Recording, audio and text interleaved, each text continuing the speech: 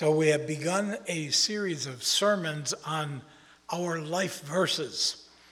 And we've asked people in the congregation to give us a verse that you have chosen sometime in your life as kind of symbolizing either what your life is like or what your aspirations are or what you're longing for, a verse that guides you through life. So we've received more than 15 different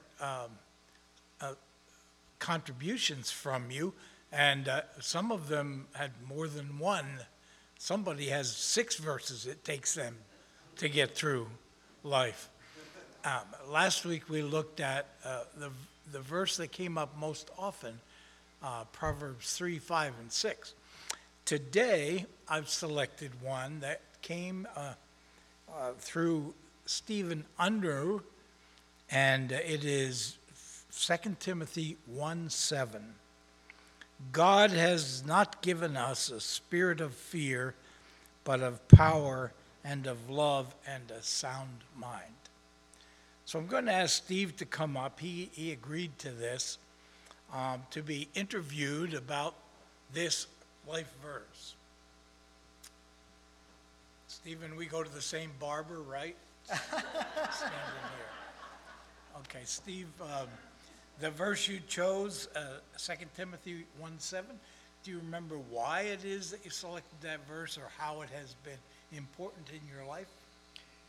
Yes, it's kind of been my favorite verse throughout my life. I think in college especially. I was scared to death of academics. I went to Bethel College in St. Paul. I had been on heavy drugs for quite a while, and so just finding my classroom was a challenge. But I mean, I became sober and grew spiritually, and that became one of my great verses. The God has given us love and power and a sound mind is just amazing. And there's been times in my life where I have been very afraid. And I'm even today afraid of some things. And so I hold on to that because it says God's not given us a spirit of fear. Great. It's hard to imagine you afraid of anything. I see you as somebody who'll dive in. Well, yes. I have dived into lots of things, and one of them was a cliff.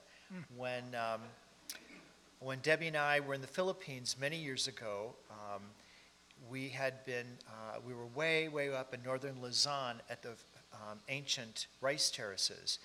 And our bus was taken over by the NPA, which is a communist group, and which kills Americans instantly.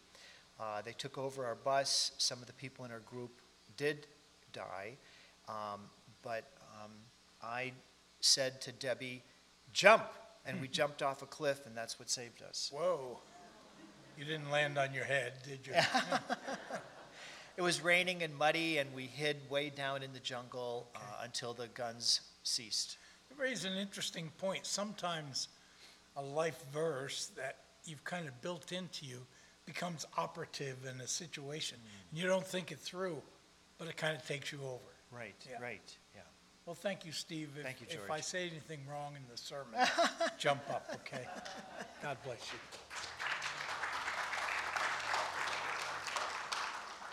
Now we're going to give the children an opportunity to choose whether you like Connie better than me. So any young people who want to go to kids' church, this is your chance. Okay.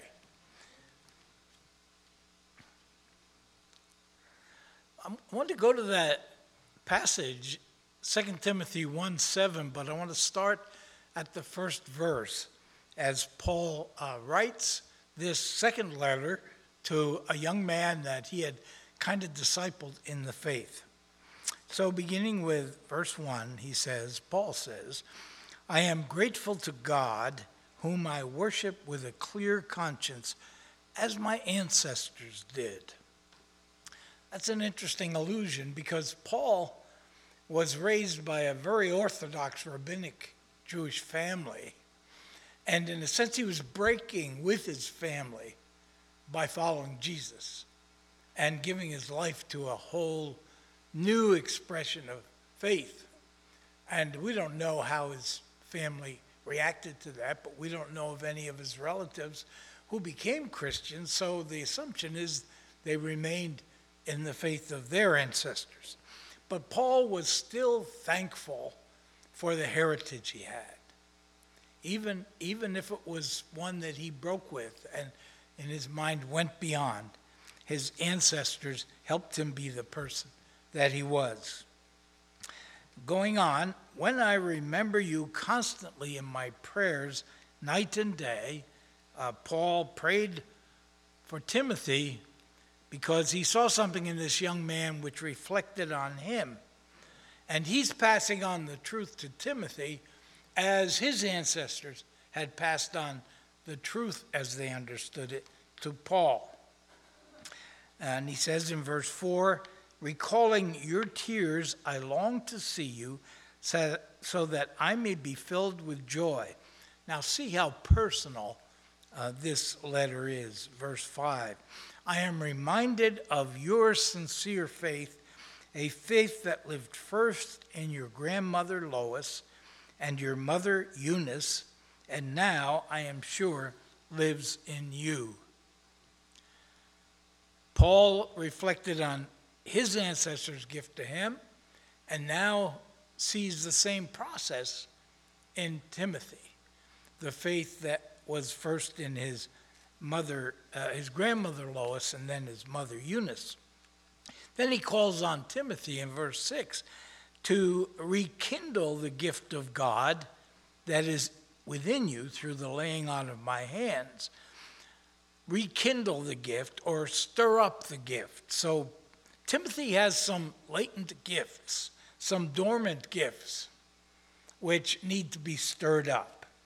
And maybe this is why I think Stephen, in his allusion to this, talked about fear in a new situation. And timidity, maybe it's because the name Timothy sounds like timid. I don't know. But there are other reasons why we think maybe Timothy had this problem. I'm going to share this with you. Timothy was born in the center of Asia Minor, now Turkey, of a Jewish mother, Eunice, and a Greek father. The grandmother, Lois, was Jewish and converted to Jesus Christ when she heard the gospel. And then her daughter received that gift of faith from her. Her daughter probably was already married at this point to, well, certainly she was already married to this Greek pagan husband. So that was an intermarriage to begin with, a Jewish woman and a Greek pagan husband who had a lot to deal with to work out a life together. Now Jesus is in the mix. And Timothy could have been really confused by all of that. But there was something when Paul met him that just made a straight line to Timothy through Eunice and Lois. I think the family connections here are important.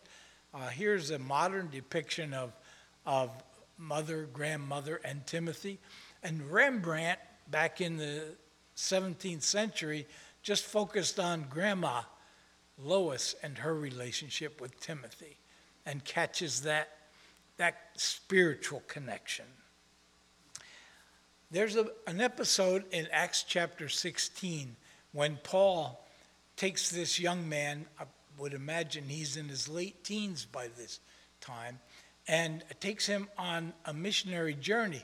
Ultimately, he becomes a kind of intern to Paul and a companion throughout his second and third missionary trips. But the first issue that he had to deal with was the confusion. It's going to be hard for us to get into this situation, but Paul is going to go to Gentile populations. He's spreading the gospel to non-Jews, but he always does it through the synagogue. He goes into a town and he starts working with the Jewish population, and out of that reaches the city. Well, in Paul's mind, Timothy being uncircumcised because he had the Greek father was going to be a problem. Now, later on, Paul had to stand against the requirement that Jewish Christians wanted to put on Gentile converts to be circumcised, which symbolizes all of the Jewish law that they would be taking on them.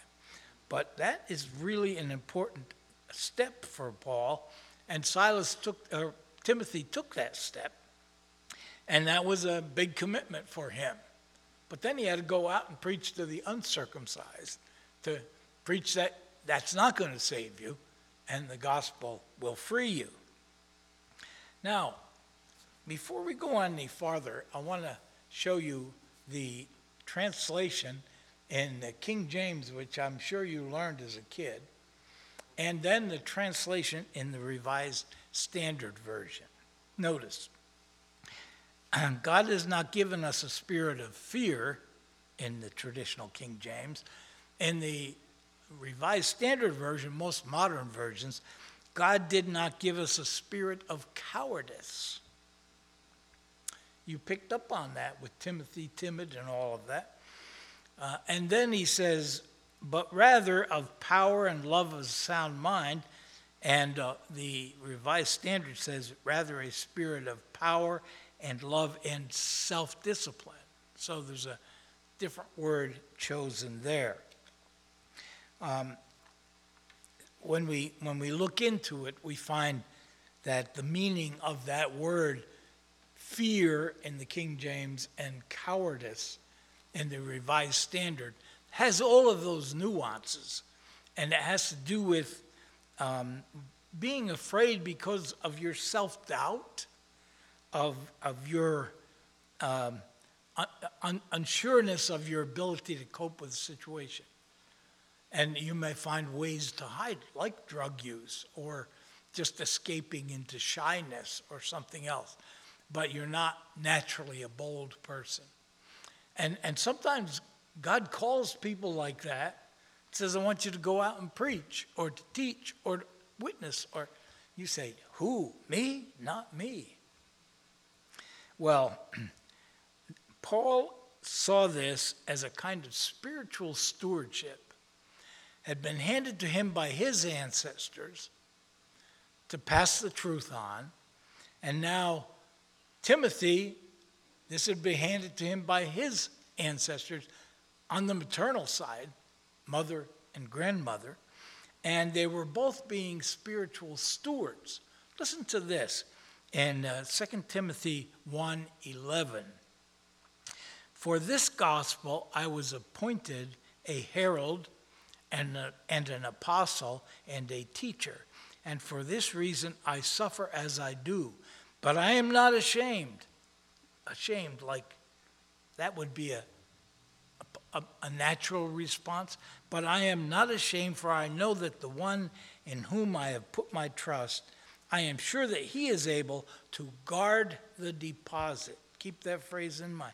To guard the deposit I have entrusted to him. Hold to the standard of sound teaching that you have heard from me in the faith and love that are in Christ Jesus.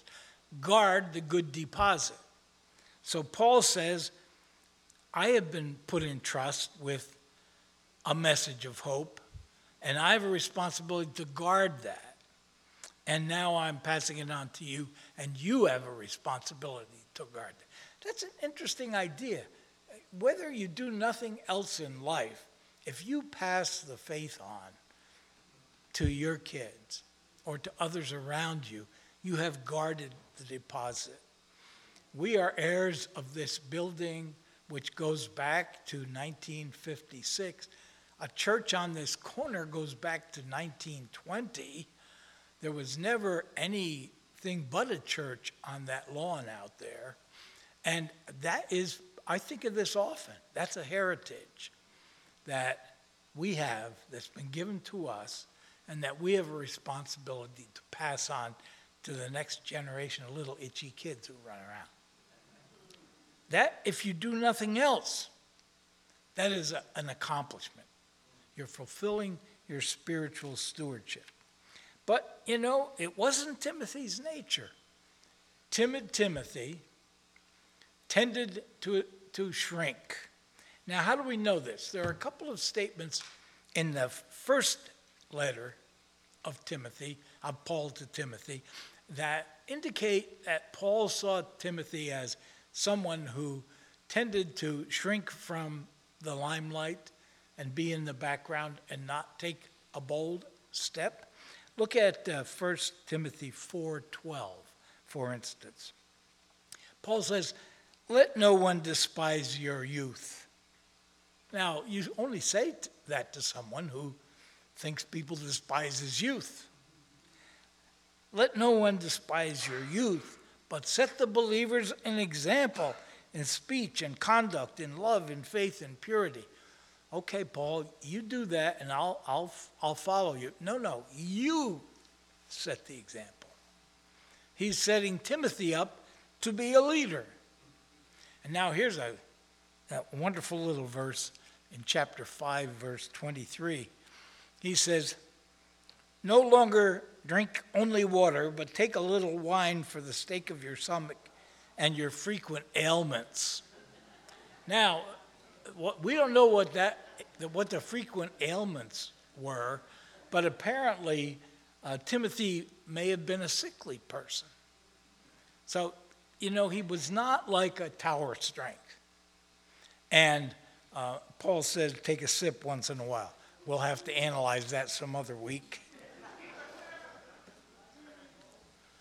But are you a Timothy? Are you a Timothy? At some critical moment in your life, for Stephen, it may have been escaping in the Philippines, but he's got other stories too. At some critical moment in your life, things will come together in a way that you hadn't anticipated. And you'll be called upon to be the hero. Okay? Not me. You will be challenged to stir up the gift that is in you. The gift that is dormant in you.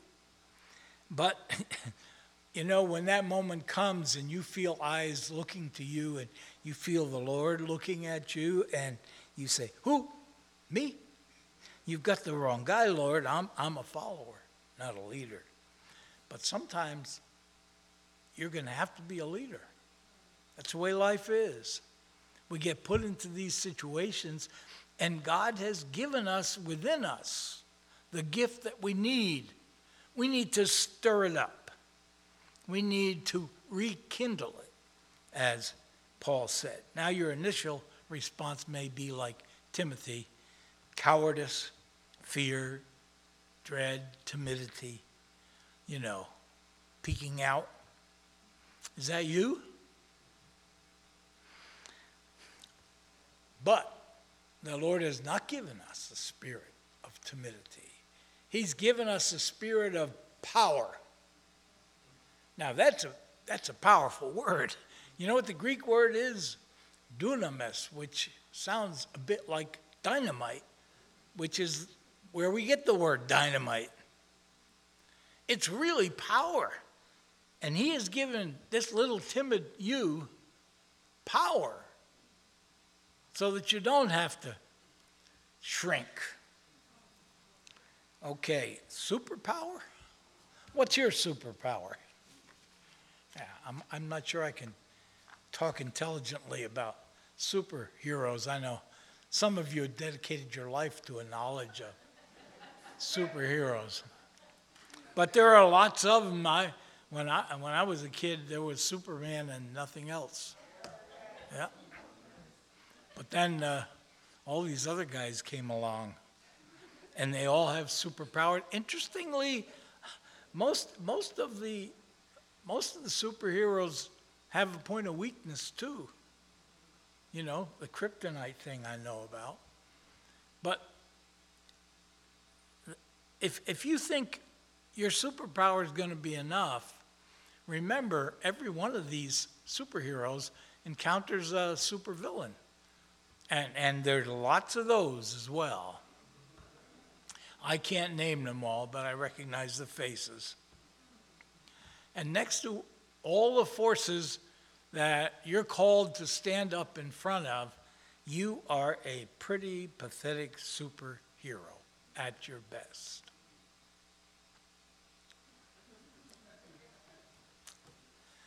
But here is the wonderful super formula that Paul shares with Timothy. Stephen alluded to the combination of ideas that are here. When power is ignited by love and channeled by thoughtful and self-discipline, it can become dynamite, even in the person who wants to hide for cover, run for cover. When power is ignited by love and channeled by thoughtful self-discipline, the gift of the Spirit ignited by love and channeled by self-control becomes a believer's superpower. In that moment, becomes your superpower. Now, love's an important piece of this, and it's amazing that it's right next to power. Because we think of power as something that doesn't need love. You do what I say. You want to be reassured of my love after you do what I say. But no. Power is controlled by love, ignited by love, and then channeled by self-control. That word, which is self-control in one translation, is also called, what is it in the King James? Soundness of mind? Oh, okay. So this means that if you are in a situation where the need to assert power, maybe in this moment, your superpower comes to the fore that you didn't know you had, before you express it, think. First love, then think. And when you put those together, you will be able to, your life could be a superhero movie when you do things God's will in God's way. So I know you're peeking out. Just for a moment, you're peeking out. You want to run for cover after that. I'm up here, I could put the finger out there and point you right now. God's calling you, I won't point. But we're afraid of that. We're afraid of that, and there's something in us that wants to hide. But listen, here's what I get from this verse. I call it the spiritual dynamite formula. Respect your spiritual heritage. That's what Paul talks about up front. Stir up the gift that is in you. Cultivate love and exercise thoughtful self-control. That's spiritual dynamite. That's you. You peeking out there, that's you. Help us, Lord, to just accept what you say. In spite of all the self-doubt we have and all the failures that give us good reason to doubt ourselves, help us to recognize that you have called us and you will equip us, and help us to follow the formula, to exercise power with love and self-control, and to respect our heritage, and to honor you, and to see the explosion that can be caused in our challenging life situation. We pray that you will bless us and enrich us. And now as we turn to the communion service, Lord, help us to be ready to accept you in a new way. Through Jesus Christ we pray. Amen.